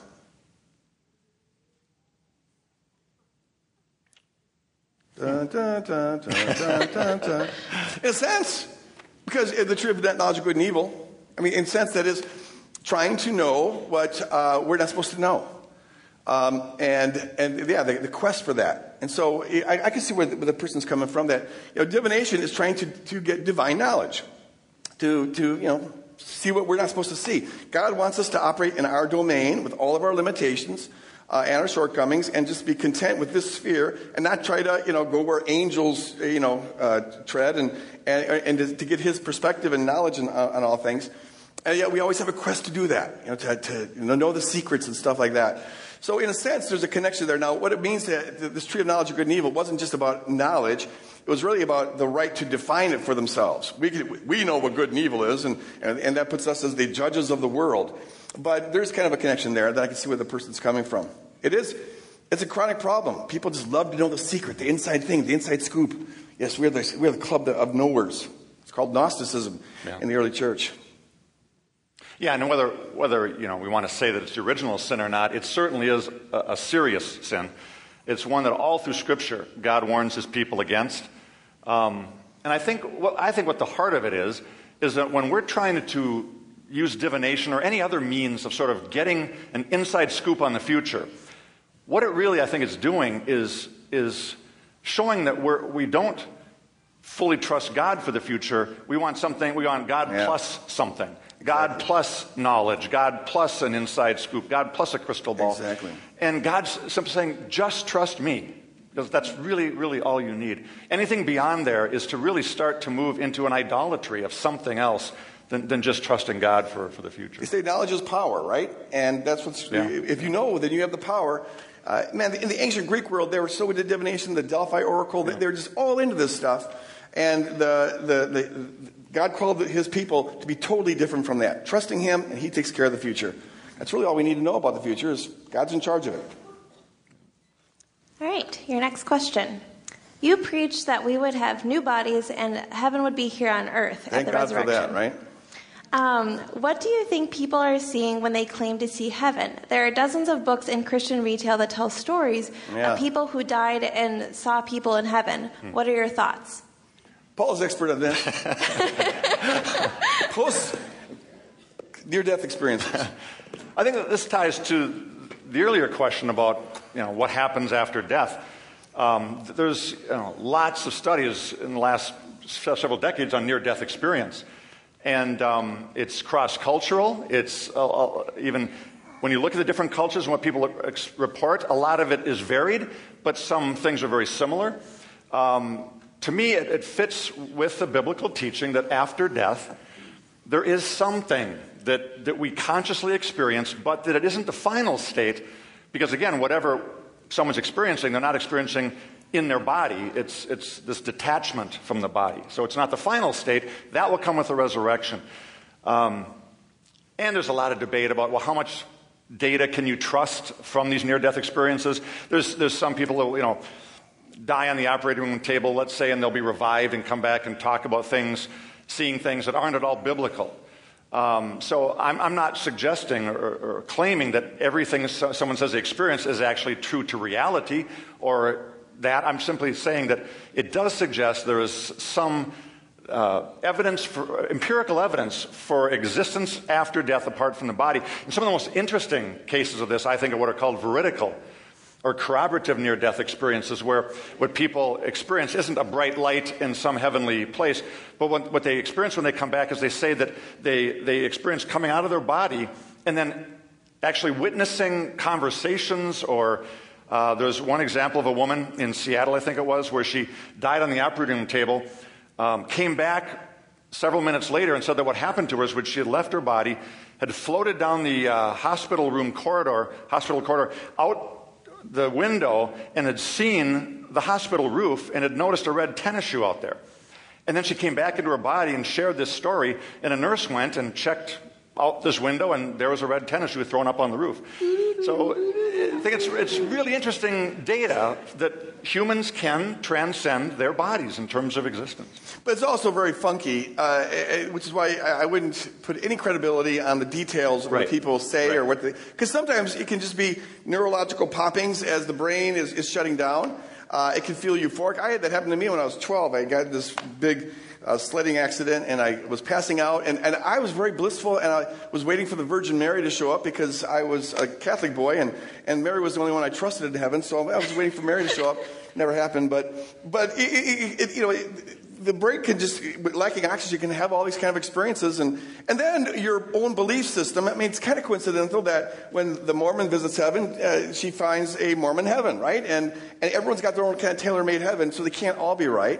Maybe some of it is God personalizing, something to them, but it also could just be they're projecting onto an experience that the brain's having that it feels very real to them, but in fact, there's that recent book I read, Proof of Heaven. Any of you read that? Proof of Heaven, done by that neurologist guy, a neurosurgeon, and he went into a coma, was like brain dead for a week, and then comes up with all these. Now, it just was not a very biblical view of heaven. It was a good read, kind of interesting. But if the Bible's true, all of his stuff can't be. So I just wouldn't leverage the vertical stuff that Paul talks about. That is interesting because you have evidence for it and stuff.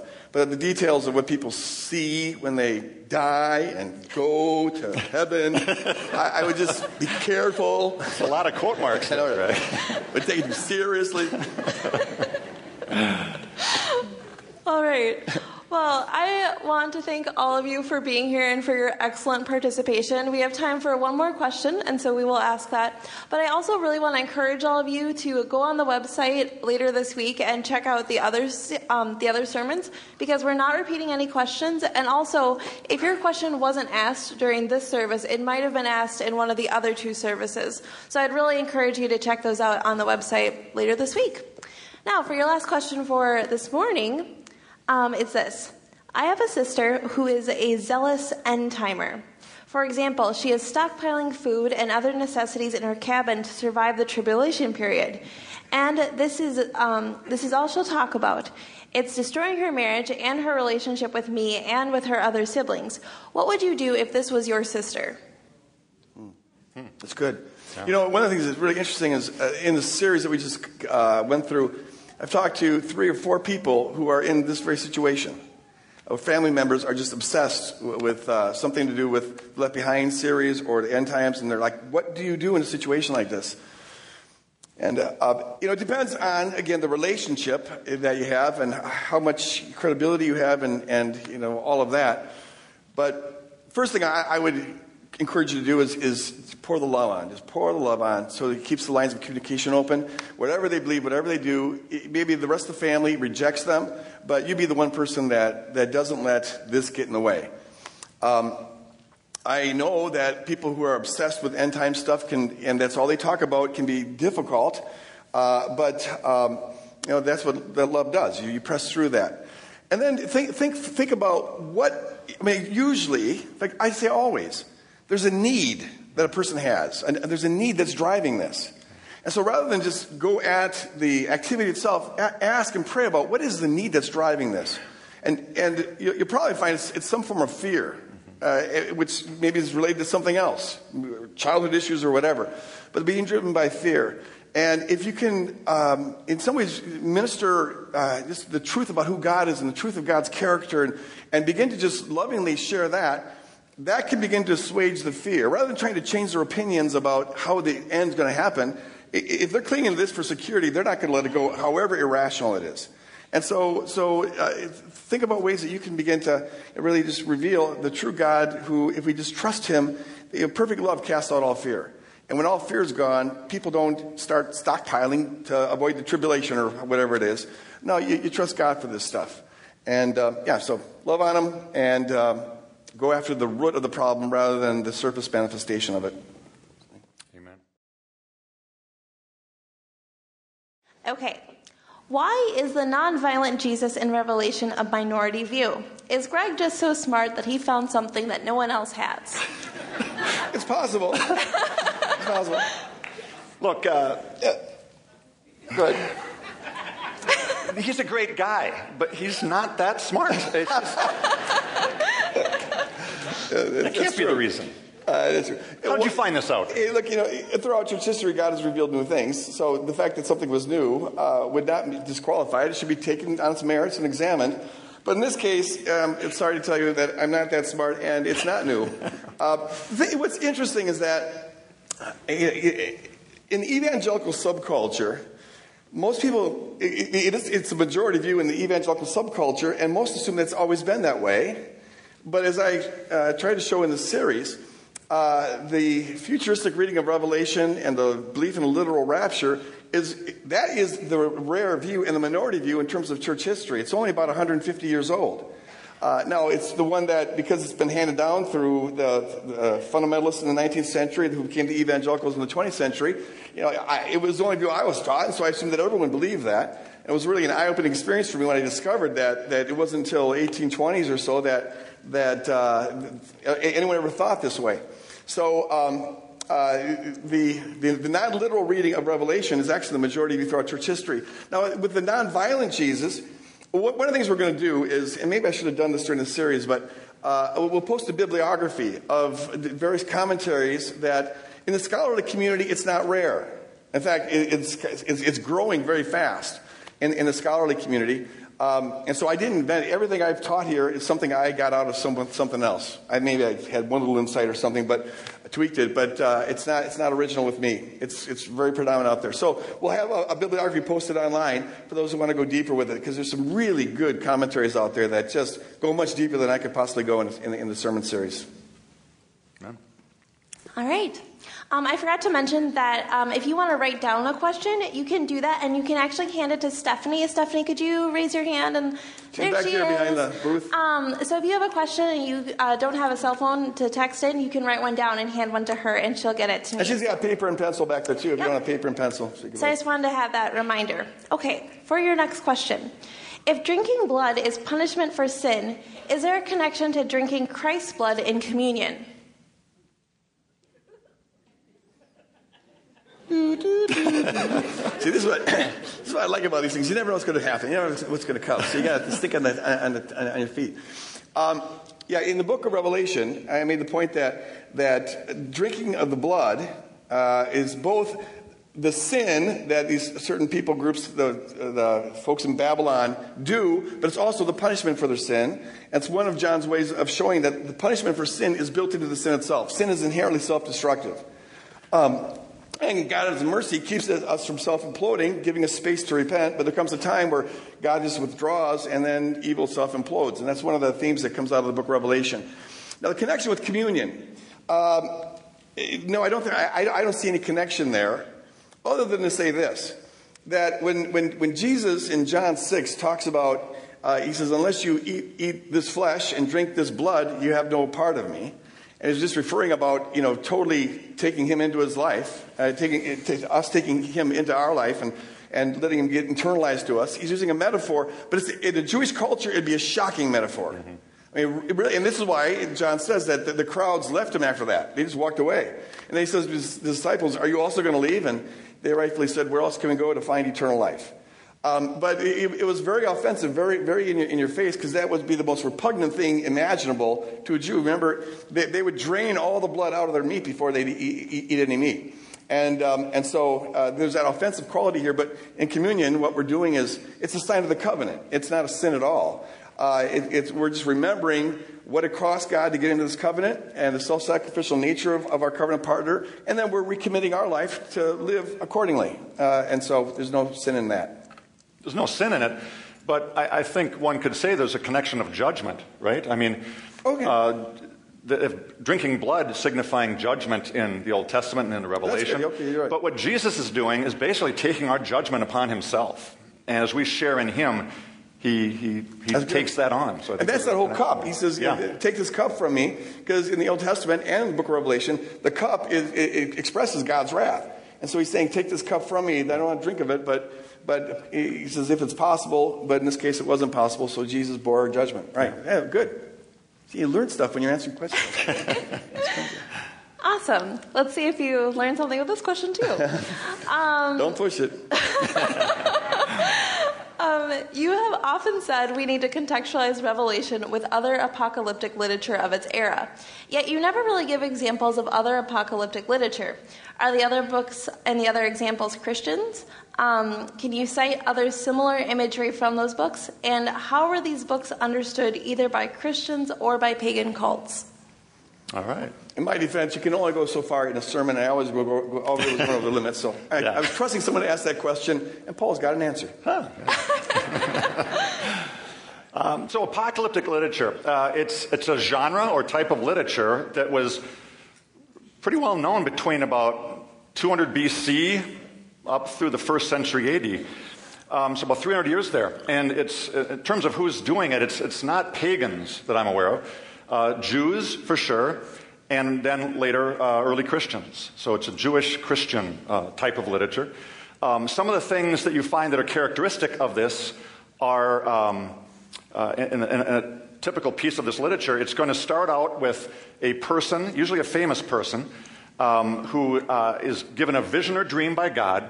And in this vision or dream, an angelic visitor comes and then guides them on a tour, often of heaven, and begins to unfold to them in very symbolic terms, usually, so a lot of imagery, a lot of symbolism, a lot of numbers, things about God and his kingdom, and the fact that, and here's why it's important to contextualize this, why this happened at this time in Israel's history, is this was a literature of the oppressed, you could say.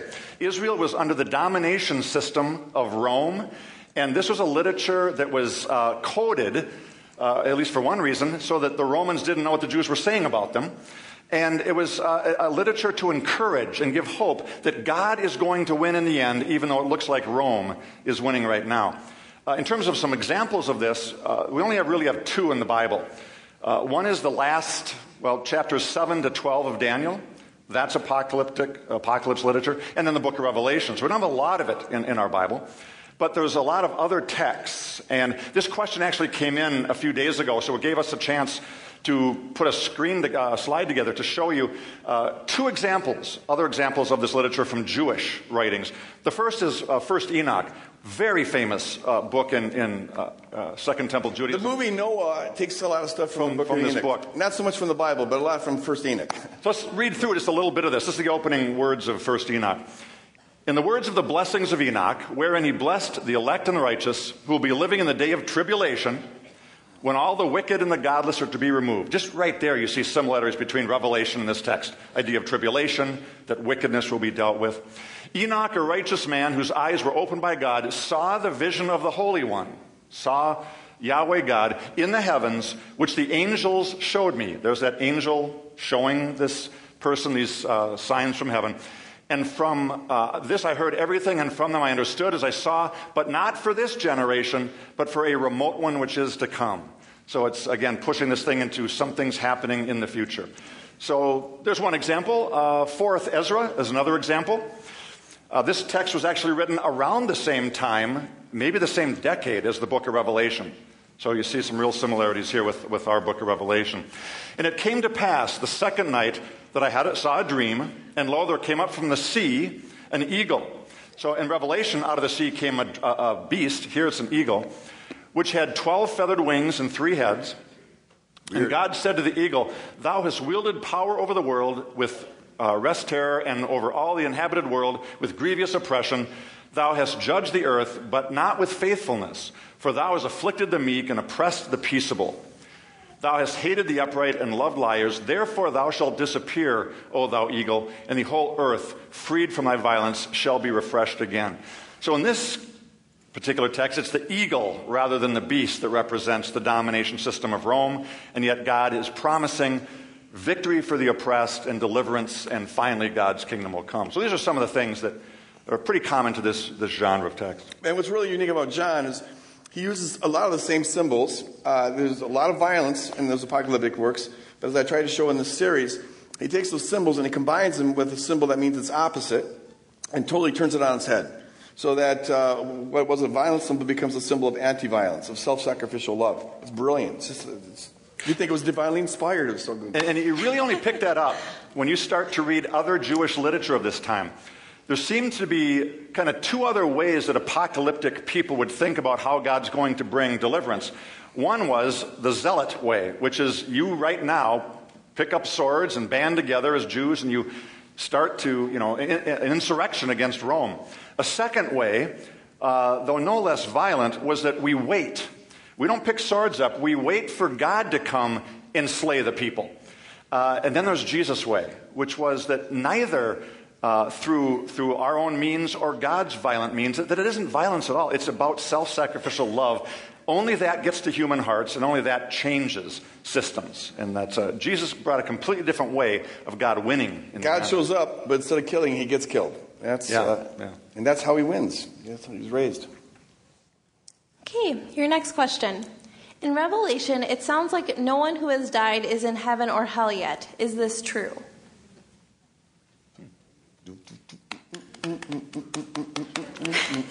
Yeah, the righteous are, the martyrs are under the altar, and they're crying out for God to vindicate them and its character. They're calling out for the truth of that scroll to be manifested, the scroll being the secret of how God rules the world and how he wins in the end. And he does it through the Lamb power, self-sacrificial love. And so they're saying, how long before we see this? But they're under the altar because they were sacrificed like the animals were sacrificed. That's what symbolism is all about. It's important to remember that you're dealing with symbols here, and I wouldn't read metaphysics into that. We had this question in the last hour about where are people in this kind of intermediary state. And what we just said there in a nutshell is that some people think that between now and when you die and heaven, people are just unconscious. They just don't exist, and then God kind of recreates you in a resurrection. But Paul and I are both of the persuasion that, well, that's the way the New Testament usually speaks. There is some kind of intermediary state of consciousness, where Paul says, for example, in 2 Corinthians 5, that he longs to be with the Lord, but he'll be there in a naked state. He says, 2 Corinthians 5, longing to be clothed, and he's referring to his body. So that's not heaven. It's some kind of a intermediate state. Heaven is always about the final state of our dwelling with God. So it's a future thing. So when we say, they died and gone to heaven, that's not really quite accurate, though, I wouldn't start correcting somebody at a funeral. But they're with the Lord, but it's not the full heaven. That will be complete at the end of the age. I think N.T. Wright, what's the book? One with hope. Hope of the world. Surprised by Hope. There we go. Wonderful book on this. And in that book, he gives, I think, two helpful categories. He says, we need to talk about life after death, but then we also need to talk about life after death. That immediate life after death is this interim state, but the life after death is the resurrection, the new heavens and new earth. That's what we call heaven. That's eternal, and it's embodied. So, yeah. All right, your next question. Who or what is the dragon referred to in Revelation? The dragon. It's always good to, in Revelation, when you're reading it, to ask the question, where might we find this in the Old Testament? Because he draws almost all of the symbols come out of the Old Testament, which is true of the other Jewish apocalyptic literature as well. And the dragon, you find, is this Leviathan, who was an ancient way of depicting forces of evil that threaten their earth. And so Yahweh, has to hold Leviathan at bay. And you also find Leviathan in other ancient Near Eastern literature as well. But it increased in the Bible. And so it was one of the ways that they pictured evil. It was a mythological expression, but it points to something very real. Just like today we might have people draw a picture of Satan with, horns and a pitchfork and a spiked tail and hooves. Well, that's not what Satan really looks like. It's just our way of symbolizing him. In the Old Testament, they did that with this dragon. And so here, the dragon clearly symbolizes Satan. And the dragon gives all of his authority to Babylon, which is the kingdoms of this world. Yeah, and in Revelation 12, it actually tells us in one of the verses there who this dragon is. It says, the dragon, that serpent of old, yes, who is Satan, the devil. So 4 different images come clashing together in that one verse. The dragon, which, as Greg said, is Leviathan. The serpent of old, which, of course, the serpent in the garden. Satan, the adversary, and then the devil. So John clarifies that this dragon is this personage that we now call Satan, this fallen angel. But he takes a lot of Old Testament imagery of evil and pulls it all together and says, that all sort of represents the same thing, the same kingdom of darkness and this evil prince who sort of heads this whole kingdom of darkness and pulls that all together in that one image. All right, your next question. If we believe that heaven will one day be established on earth, how do we explain theories of extraterrestrial life? Will they all come to earth to live here? Could get crowded. Well, the Bible's a very practical book. It tells us just what God wants us to know. That's why we find very little about the afterlife. We don't have details about that. We find very little about the details of the spiritual realm, the ranking of angels. It just tells us kind of what our marching orders are, and we always have an impulse to want to know more and press, that. And there's a good way of doing that when we want to know things about the world or whatever. But there's things that is not given to us to know, and we've got to honor those boundaries. It could be that all the billions and billions of stars are out there just for God to show off, because He can. That's the way of inspiring awe. And we think, what would the purpose for it be? Well, what's the purpose of beauty? Beauty is beauty. It doesn't have to have a higher purpose. But for all I know, there could be, a lot of life out there. And if you're speaking from just a scientific point of view, it would seem there would be, given all the different worlds and what it takes to have life, whatever. But in the end, we don't know, and so I wouldn't even speculate. It's like C.S. Lewis said this one time, that it's enough for the chicken to trust the farmer to take care of them in their chicken coop, not to worry about what might be going on in other chicken coops. Well, the analogy is, we should be concerned about this planet. Who knows what's going on other planets? God will take care of them. Are they fallen? Are they not? Who knows? It's enough for us to just worry about this one. Amen. Thank you. Paul has nothing to add to that. That was perfect. Because Paul really is an alien. Nano. Okay. For your next question, who are the Nicolaitans mentioned in Revelation 2, and why does Jesus hate their practices? You know about them? Yes, this group gets actually mentioned twice to two of the churches of the seven churches in Revelation. This group, the Nicolaitans, Church of Ephesus and Pergamum, both get this mentioned about them. From what we know, and we don't know a lot, but a couple early church fathers mention this group, tell us a little bit more about them.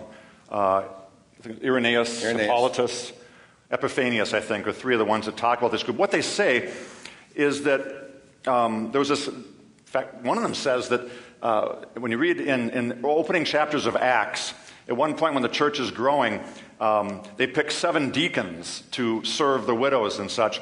And one of them is named Nicholas. And these people called the Nicolaitans about 70, 80 years later say that Nicholas, this first deacon, started this thing. We don't know if that's true or not. What we do know is this group is what's called Gnostic Christianity. It was the earliest form of heresy, which sort of mixed Christianity in with a lot of Plato's, I guess you'd say. Or secret knowledge. Wisdom, yeah. Sort of a mixture of Greek philosophy and Christianity.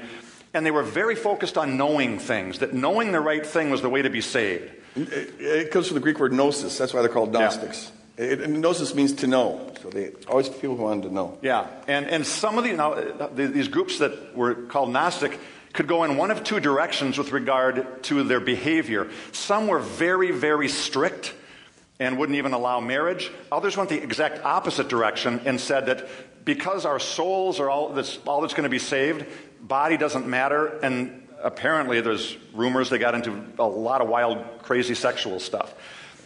These early church fathers said the Nicolaitans were one of these groups, that they basically said, marry whoever you want to, as many times as you want to, in fact, share wives, is the way some of this turned out. So whatever seems to be going on here, it's a group that has departed from following Jesus and the ways of Jesus and is sort of taking liberties, maybe sexually and other ways, in practice that just don't line up with kingdom lifestyle. They would also loop it in with Paul's concept of grace and really abuse it. Yeah.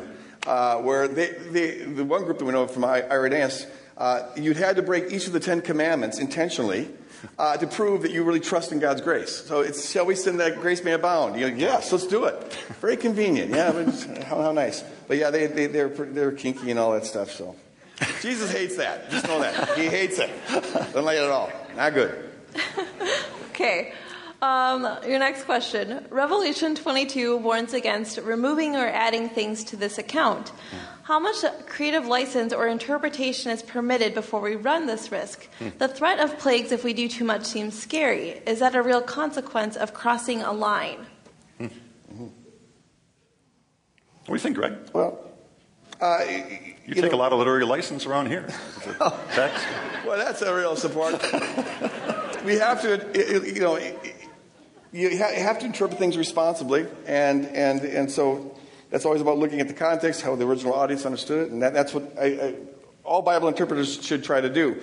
When you find people who impose their own agendas on the text, when it couldn't possibly be what the original audience would have understood, that can be a dangerous thing. Now, whether it applies to that warning or not, the warning seems to talk about somebody who, and we know that some people in the early church did this, if they didn't like something in the Bible, they cut it out. A guy named Marcion did this, a very charismatic preacher, and he was an anti-Semite, didn't like the Jews at all, and so he got rid of the whole Old Testament and about half of the New Testament. Anything that mentioned the Jews positively, he would just cut it out. And then he started his own kind of, gospel going. So I think the warning is about people who would tamper with the text. We know that some did that.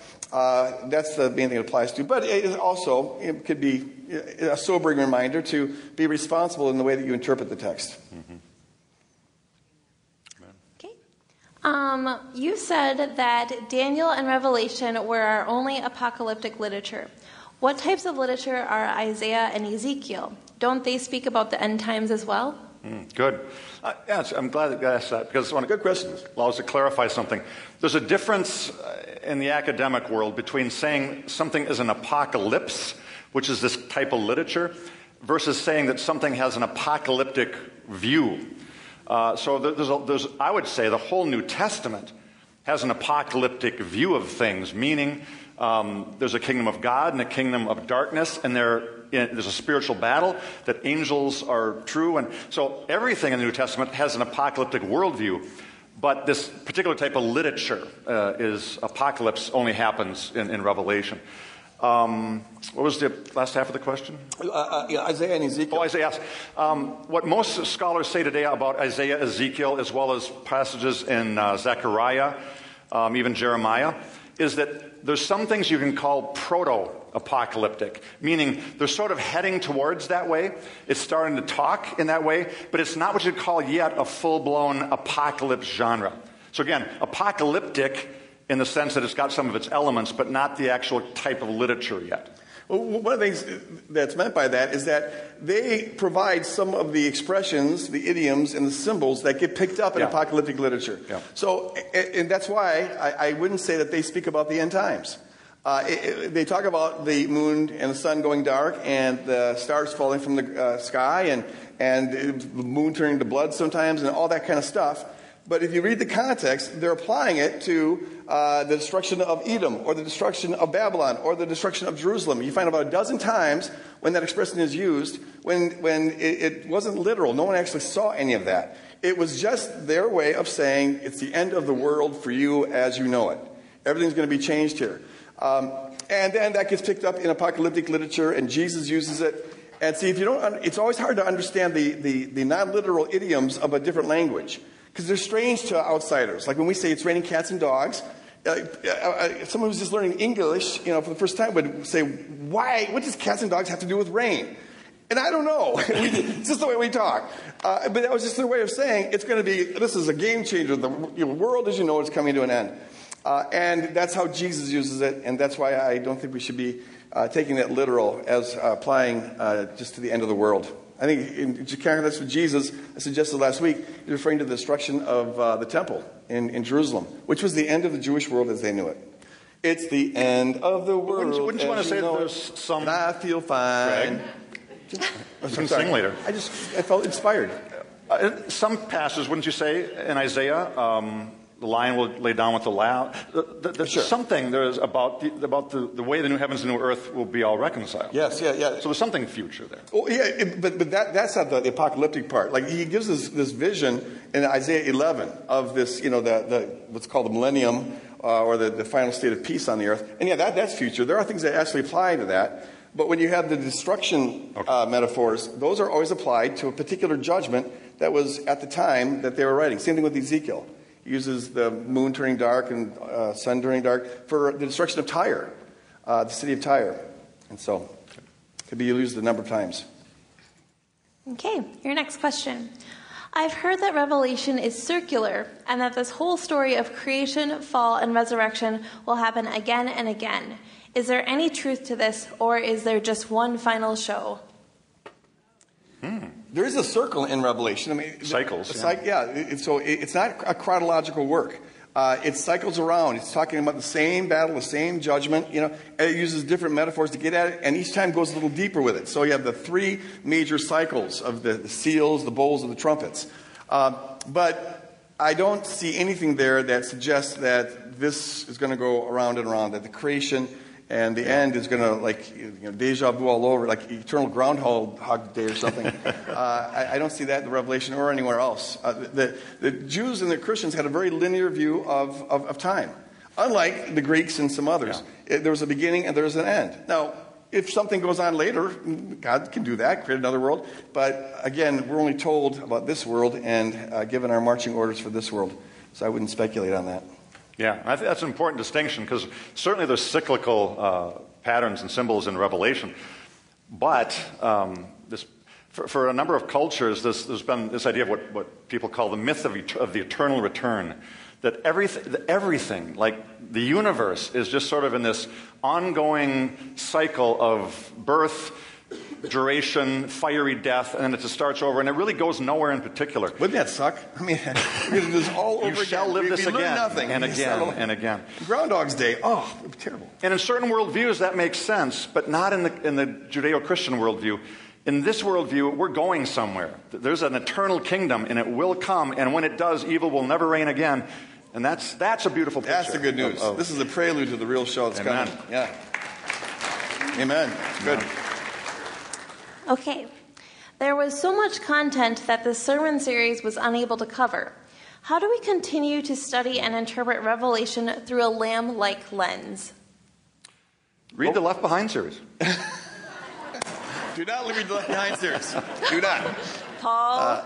I talked to a couple of you folks, about a dozen, who got kind of messed up by that series. I didn't realize it. I mean, some folks had marriage problems and all sorts of stuff because scared the kajibers out of people. I think I mentioned this before, that we're going to post online a bibliography. I've compiled, been doing research over this last 8 years. In fact, we should, Powell, because you probably have stuff I don't have, and vice versa. So we'll put together a compiled bibliography, put it online, and we should maybe code it as to what's really, really scholarly, semi-scholarly, and what's layperson's. Unfortunately, there is only one book out there that's really a layperson's book on Revelation, and it was out of print for a long time. It was written in 1967. Is that Eller? Yeah, Eller.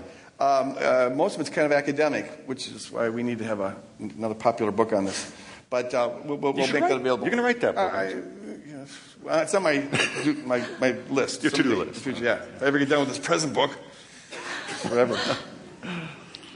Okay. Can you give an interpretation of the New Jerusalem in light of a Revelation reading that uses idioms and hyperboles? Say that again. It says, can you give an interpretation of the New Jerusalem in light of a Revelation reading that uses idioms and hyperboles? So I think what they're saying is there are idioms and hyperboles to talk about the New Jerusalem in the book of Revelation. Right. And so can you interpret what does the New Jerusalem mean in there? Yeah. Well, this is where he gives us some particulars, and I have to do recall on this. See, in Revelation 21, this is where the bride comes down, but the bride is the city. And then from verse 9 on, he describes the city in great detail.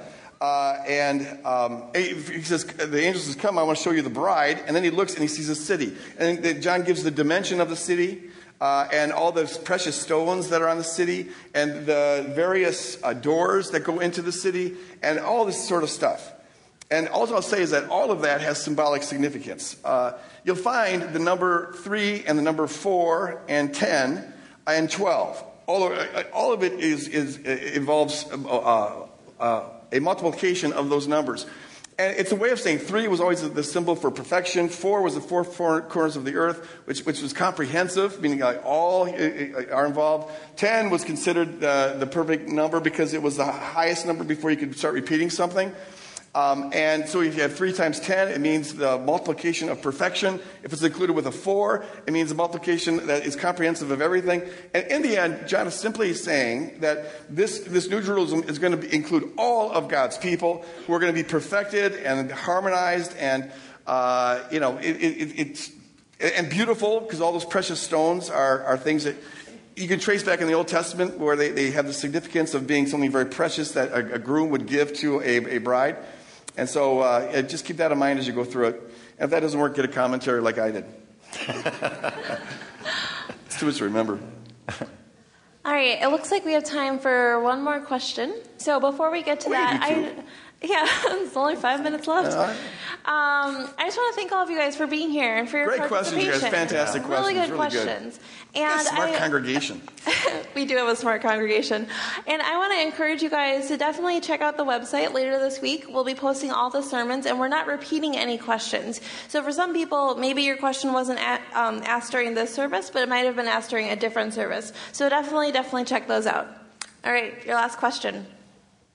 However the end times will take place, I get very depressed when I think about all the people who don't know Christ, who will die in the end and either disappear forever or will suffer eternal torment. How can we have the joy of the Lord when we know that the future of most people whom we're called to love is so bleak? How do you have the joy of the Lord, Paul? I'm just depressed. I'm no good. You know what? This is a question I really have wrestled with this. I've gone through periods where it's even the good news seemed like kind of minimal news. One of the things that has helped me a great deal, is just to know that I trust God's character, and I know God in Jesus Christ, and whatever needs to be done, when I am on that side of things, I'll see it. I'll see the rightness of it. I maybe can't imagine the rightness of it now, but I'll see the rightness of it, the justice of it, and the necessity of it. And somehow, He's going to bring good out of everything and right every wrong, and we're not going to be living with regret. No, that's the first thing. The second thing I'd say is this, that I think sometimes we have a stingy view of God, a God who's stingy. And not overly generous with his love and his mercy. We have a very narrow view of salvation, I think. I love the passages in the Bible where it says things like, as all were in Adam, so all will be in Christ. And as the sin of Adam did abound, God's grace did much more abound. And I don't take that to be a guarantee that everybody's going to end up in heaven, because people have free will and some choose against God. But it does mean that God's got a bear hug. I think it's expressing God's perspective. He has grabbed everybody. And Paul says in Acts 17 that he's at all times, in all places, in all situations, since Adam up to the present, been working in every human heart to get them to grope for him and possibly find him, even though he's not far from any of us. For in him we live and move and have our being. God is working in every heart to bring them into the truth that he's already died for them and loved them and forgiven them, pronounced forgiveness over him. Jesus' prayer, I think, was answered. And so people can choose against God, and there's going to be terrible consequences for that, because to reject the God of life is death. But on the other hand, I feel I've got warrant to look at people not with this doom and gloom like, oh, they're going to hell for sure, but to know I trust God's working in their heart. And even if I can't see it, I know God's working in their heart. And we're going to bring them in. And so I can be very optimistic. And we all have all these passages in the Bible where whatever else is true about the end times, we're going to be surprised. Jesus gives all of these teachings about, those who are confident and cocky that they're insiders, they find themselves as outsiders. And the ones who are outsiders, they end up being the insiders. And so I think it's good to look at the world and not judge. Don't think you know anything about who's going to heaven and who's going to hell. But you can look with optimism, because the character of God is not going to let that last sheep get away unless that sheep gets irrevocably hardened against that shepherd. As long as there's any hope, that shepherd's going to keep on trying. That's my God. Amen. All right, praise God. All right. Well, thanks so much. I love these questions. Great questions. It's fun to have to think on your feet, and it's like playing chess or something. I'd like to ask the prayer teams to come up here if we could all stand. And if you have any need here this morning that could use prayer, I encourage you to come forward and get this prayer. That's what these folks are here for. And everything you share will be held in confidence. As we leave here, I just pray that we'll be a people who are looking for God in the present, living passionately in the present, trusting God to take care of all things future, as we just go about being His bride and love on the world the way Jesus did. In Jesus' name. God bless you guys. Go out and love on the world. Amen.